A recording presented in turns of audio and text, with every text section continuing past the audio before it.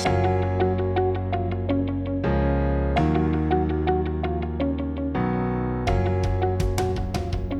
everyone, today I want to talk about the productivity paranoia, which is a really interesting phrase that came out of some research Microsoft did last week. And here's the research. They surveyed several thousand or so employees, and they found that 87% of surveyed workers believe they are productive at work, but only 12% of leaders believe that they are fully confident that their employees are productive. By the way, add to that the more recent research by Mercer that 81% of employees believe they are burned out. So of the 87% who are productive, only 6% are not burned out, which is really, really shocking. So what this basically says is there's a huge disparity between what CEOs believe is going on and what employees believe is going on. And there's a whole bunch of reasons why this is a problem. Let me talk a little bit about what we're going to do about it. It's very interesting that this is all happening right when I'm introducing my new book, Irresistible, which is basically all about this.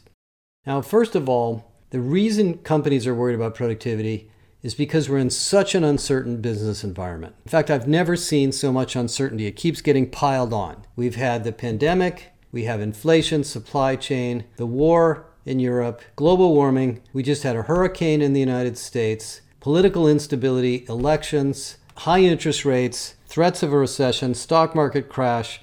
I don't know. I can't think of anything else at the moment, but that's a lot. So everything that's going on in the outside world affects businesses, and companies are responding and reacting as fast as they can. And if you read our GWI research, which is really, really going well, we can identify exactly the industry disruptions that are going on industry by industry. So of course, CEOs and CFOs are saying, hey, we need to ratchet down, we need to tighten the screws, we need to look at our numbers, our stock just dropped by 30, 40, 50%, the investors want us to be more profitable, everybody wants cash at the moment. Whoa, you employees, you're not productive enough. Makes perfect sense. However, what they don't realize is that this is not a problem of desire, it is not a problem of effort, it is a problem of design. Productivity in companies is not the responsibility of each individual employee, it's the responsibility of the organization as a whole. We have to design and continuously redesign our companies and our human capital practices and our management practices to continuously improve productivity. Now, you can measure productivity as revenue per employee, revenue per hour worked, revenue and profit per customer, whatever you want, many different ways to measure it. In fact, there's no right or wrong way. But the bottom line is the CEOs are responsible for this problem. Let me point out a really good example. One of the most interesting news articles that came out last week, right before the Microsoft announcement, was Sundar Pichai's discussion about Google.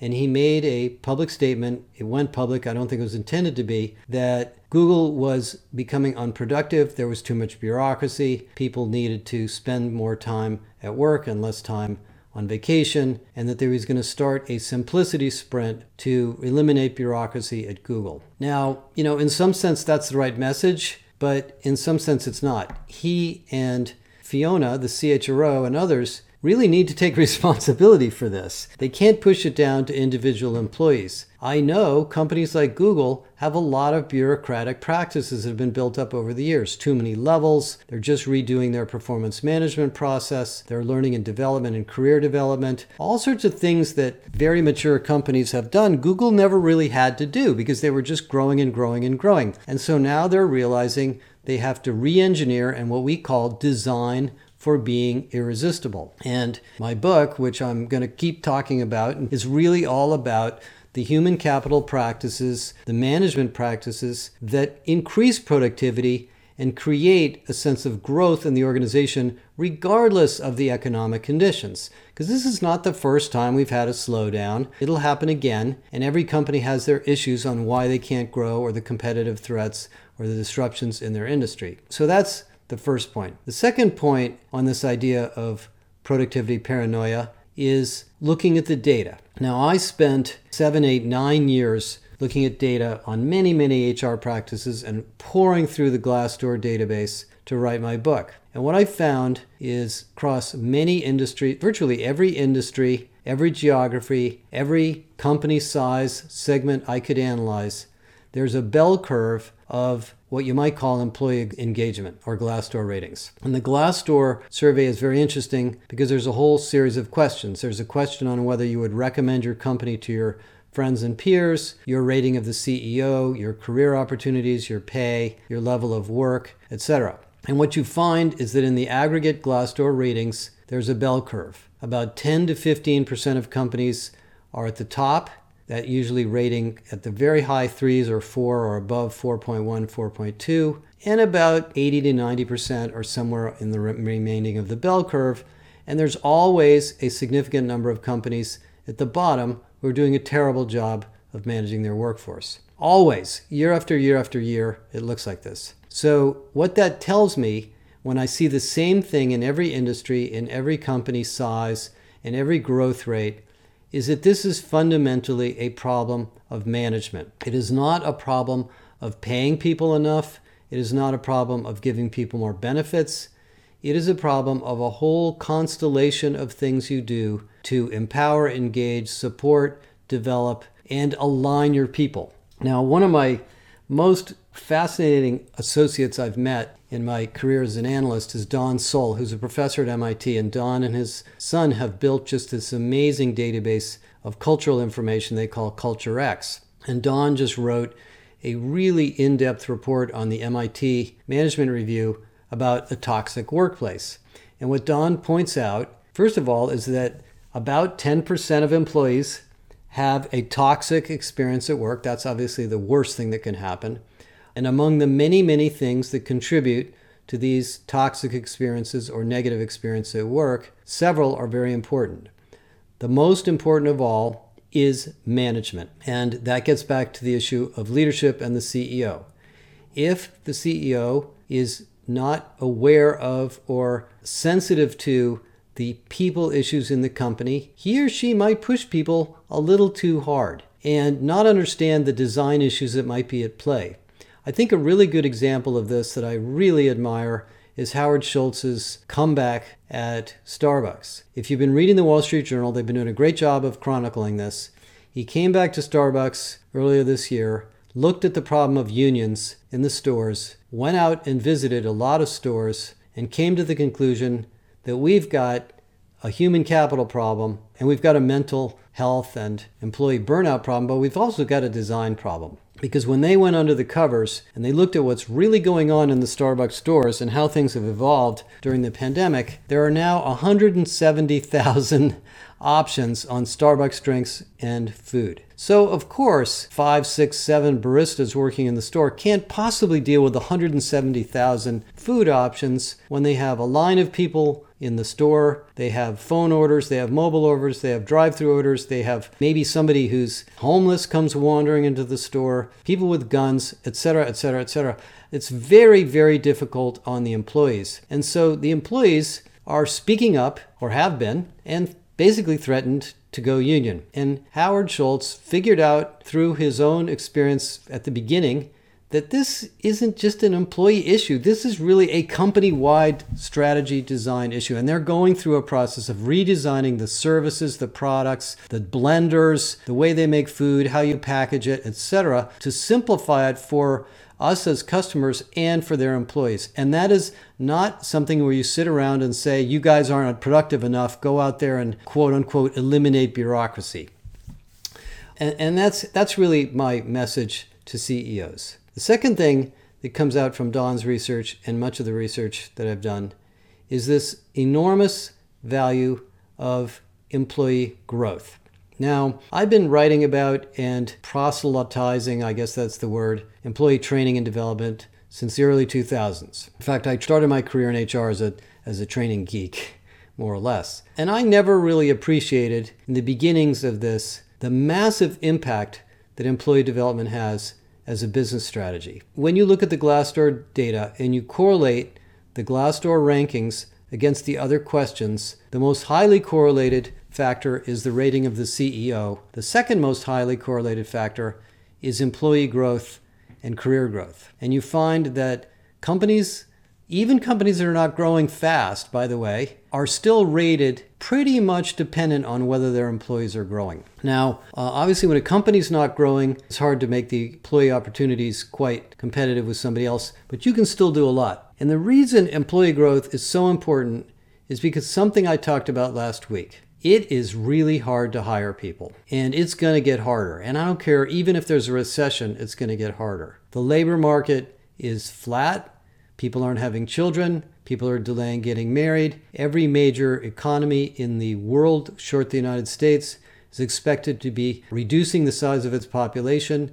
People are living longer and working longer, but there's fewer of them entering the workforce. And so if you're not developing people and giving them an opportunity to take on new responsibilities and learn new roles, you're probably not going to be able to grow your company at all. And that gets into the 4 R's: recruit, retain, reskill, redesign.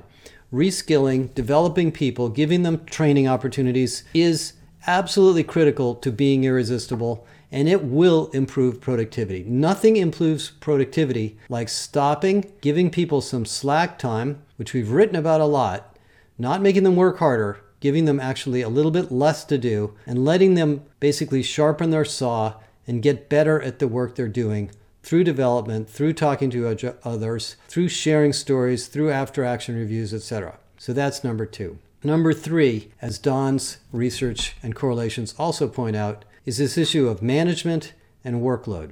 You know, there's this funny relationship between workload and productivity. You would think that if we pile more work on people, they'll get more work done. That is not true.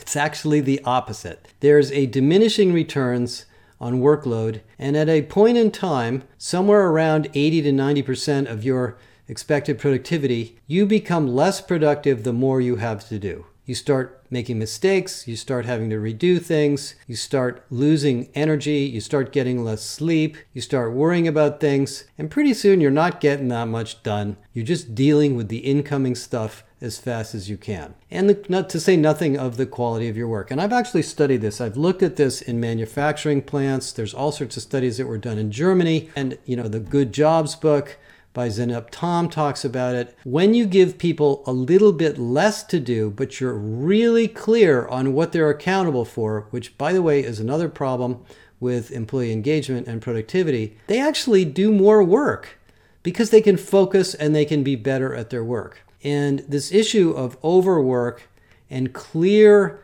responsibilities is a management issue. It is not something an individual employee can do. I often tell people in our company, and we're growing really fast and we've got way too many things to do in our company. I often tell people, you know what, let's not do that. Let's put that off until next year or next quarter because we're just too busy right now. We're not going to throw it away, but we'll do it later.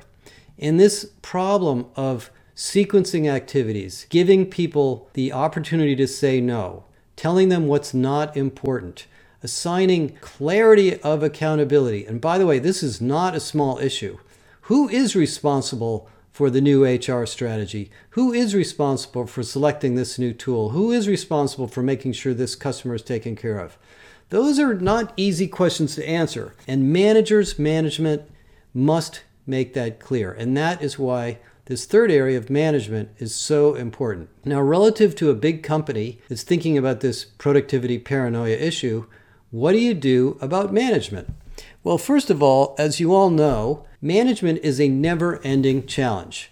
People are always getting promoted into management roles, and as soon as they get that new responsibility, they discover that it's a lot harder than they thought. Not only is the job very different than being an individual contributor, but you have to pay attention to people, you have to understand people, you have to give people feedback, you need to have a continuous performance management process. At some point you have to evaluate them, you have to decide who gets promoted and who doesn't. It's really, really tough. And not only do you need to train managers and allow them to talk to each other and learn from each other, you have to have a set of management principles. You need to have a really clear set of management capabilities or competencies so everybody knows what they should be working on. And you need to have a performance management process. And so let me talk a little bit about that. Performance management has been around a long time. I've probably done 6 or 7 major industry studies on this topic. And back in the early 2000s, late 1990s, when we were all admiring GE, performance management was a top-down, cascading goal, once-a-year thing. And everybody thought that that would be the nirvana. And I talked to companies during that period of time who really said to me, the key to success of our performance management is to get everybody to enter their goals into the system by the end of February. Because if we do that, we know that by the end of the year, we'll all be on track. Well, as they found out in March, April, May, June, all those goals didn't make sense anymore. People got paid for bonuses for things we didn't care about by the end of the year. The goal system was getting in the way of us moving around or reorganizing or changing the way we go to market, et cetera, et cetera, et cetera. So we came up with this new idea, which we called continuous performance management. And I give Donna Morris, who's now the CHRO at Walmart, the credit for really pioneering this when she was at Adobe. Adobe at the time said, we got a lot of engineers who are getting promoted into management. They don't really know how to talk to their people. They're not used to it. So we're going to give them a formally designed check-in, and we're going to force them to have a check-in every week. And so this idea of managers regularly talking to their employees being a formal process started in the mid-2000s. So that grows. Companies grow. The economy grows. We have the digital revolution. It gets hard to hire people. We tighten the screws a little bit. We turn it into performance enablement. And a lot of the performance management that was very draconian and very top-down and very forced ranking in the 1990s and 80s turned into very much of a development process. And we spent a lot of time focused on not just results and goals, but behaviors. How do you get things done? Not what do you get done. Are you embracing the behaviors and the teamwork and the collaboration and the innovation that we want to drive in our company? Are you embracing the entire organization as you get things done? And we had features like people having performance management based on team goals, not just individual goals, and using a smaller, more simplistic level of evaluation where we have far exceeds performance, meets performance, or underperforms instead of 5 or 6 levels of performance. And all of that was going reasonably well, and it wasn't really a big issue until the pandemic came along. And during the pandemic, what I discovered in most of the companies we talked to is they stopped doing it entirely. Many companies, including Pepsi, we wrote a case study on them, and many others, had built this very, very complicated bureaucratic process with lots of talent reviews and calibration meetings. And in some companies, the entire month of December was basically wasted for managers to sit through management review meetings to try to figure out who's going to get what rating. We certainly went through that at Deloitte and didn't really add any value at all. So during the pandemic, companies said, oh my God, this entire process is just getting in our way. Let's stop it for a while. Let's just ignore it for a year or two while we get through this, and we'll figure it out later. So here we are, 2022, 2023, coming out of the pandemic, dealing with an economic slowdown, and everybody wants to tighten the screws on performance management again. Well, let me tell you a little clue here. It's changed. And we've done a lot of work on this, and I'm doing a lot of work with BetterWorks and other companies. The new world of performance management is what I would call, the best name I can think of it at the moment, is performance management in the flow of work.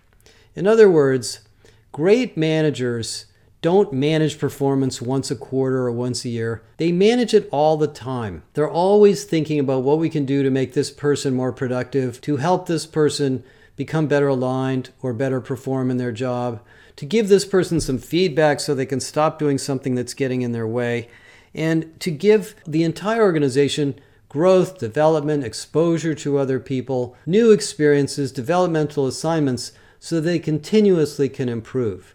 And that is not even close to the old Jack Welch performance management process. It's completely different. And so there's a new breed of tools. This is why I'm kind of into BetterWorks at the moment, including some of the new tools coming from Microsoft that allow you to do this online. In fact, one of the companies that actually really got involved in this in a very creative way was Cisco. Cisco, and one of our friends, Ashley Goodall, who at the time was at Deloitte, went to Cisco, I think he's left, went to Cisco entirely with the goal of creating team-based performance tools and systems for Cisco. And when he went to Cisco, what he discovered was, even though there's a hierarchy and all sorts of job levels and job titles, that there were more than 5,000 teams at Cisco doing different things, client teams, product teams, service teams, finance teams, and so forth, that were not reflected in any of the HR systems. They were not written down. And that's the way it is in most companies.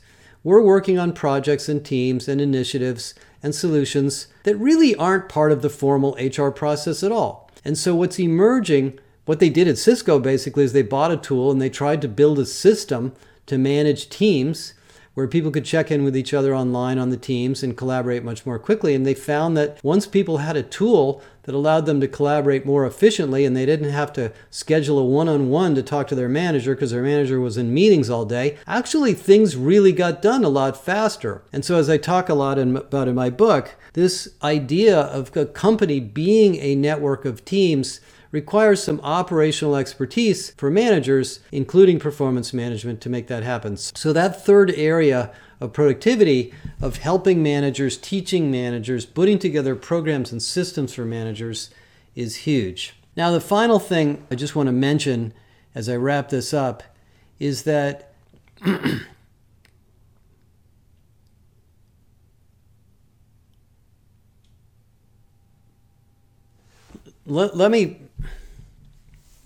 the final thing I want to say as I wrap this up is this big topic of culture. And Don Soul's research talks a lot about this. Many studies have been done on the role of corporate culture. Edgar Schein, who I had a chance to spend a lot of time with, has done some amazing research. And if you're really worried about productivity and you're worried about employee engagement and you're worried about whether you're really managing the company well, you have to think about culture. So let me just take a minute on that and then I'll wrap up. I'm not going to try to define what culture is, but as you know, culture is the water in which you swim. It's hard to see it, but you do know that it's there. You can feel it. And what Don talks about in his article and what a lot of our research shows is that cultures are very, very hard to change. Cultures are usually created by the founders. They last for decades and sometimes hundreds of years in companies, and they're built on the behaviors and belief systems and reward systems that made the company successful. So it's hard to change a culture. The owner of the culture is the CEO. You could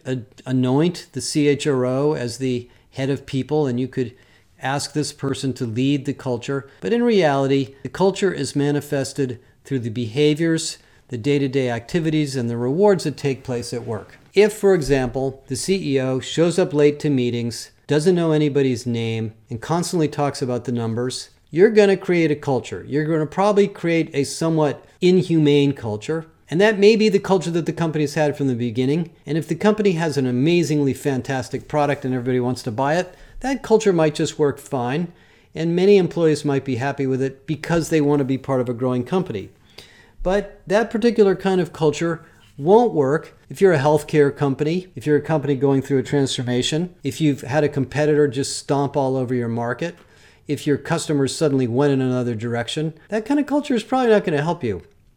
So the final thing about productivity is to do a sober look at your culture. The best way to understand your culture is not to go into the corporate boardroom and write it on the wall. It's to go out and have a series of meetings with employees and let them talk about what are the behaviors and values in your company that they like and what are the behaviors and values that they don't like.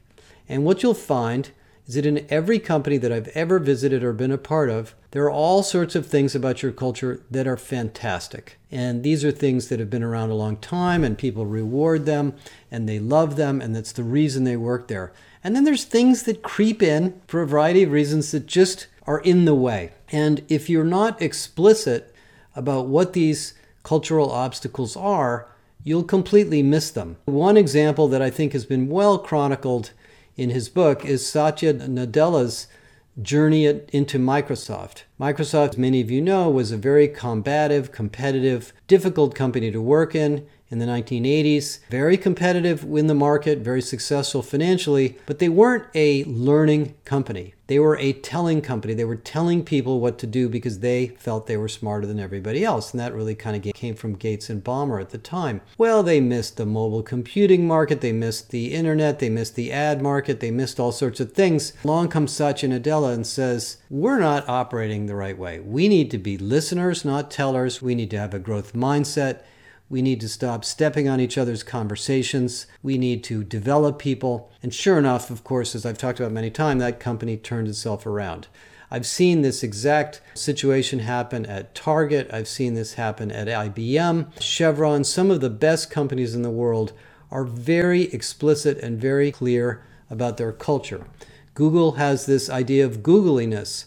And it's interesting that it's got some very, very important values in it about teamwork and collaboration and peer-to-peer respect, things that result in a feeling of safety and innovation and growth in the company. And they create productivity because they give you a ground to stand on. The reason it's important to be explicit with your culture is that when you're not explicit with your culture, each manager, each employee, each director has to make their own decisions on what to do and how to manage their teams to get the best possible outcome. And they have to make that up, or they have to use the experiences they've had from wherever they've worked before. But if the culture is crystal clear and the behaviors that you value in your company are also clear, and you can't have 100 of them, by the way, I'm talking about 5 to 10 things at the most, they will use that information to make decisions, and you will be able to optimize and improve your performance over time. And cultures do need to be investigated and examined periodically because they tend to stagnate. And sometimes the world changes, and the culture that was really valuable, or the cultural manifesto when you were small, isn't as valuable as when you get big. So anyway, lots and lots of content. I know I've been talking for almost half an hour here, but I really think this topic of the productivity paranoia, the mismatch between the belief systems of employees and CEOs, is a real wake-up call for us, particularly those of us in HR, because we're really in the middle between the leadership desires and the individual employee's needs and aspirations. And we have to translate this productivity paranoia into action. And so that's really what this is all about. I look forward to telling you more about my book as we go a little further along here, but please come back to me with any questions and feedback. And I hope this was a helpful conversation for a very, very busy time in the world. Thank you.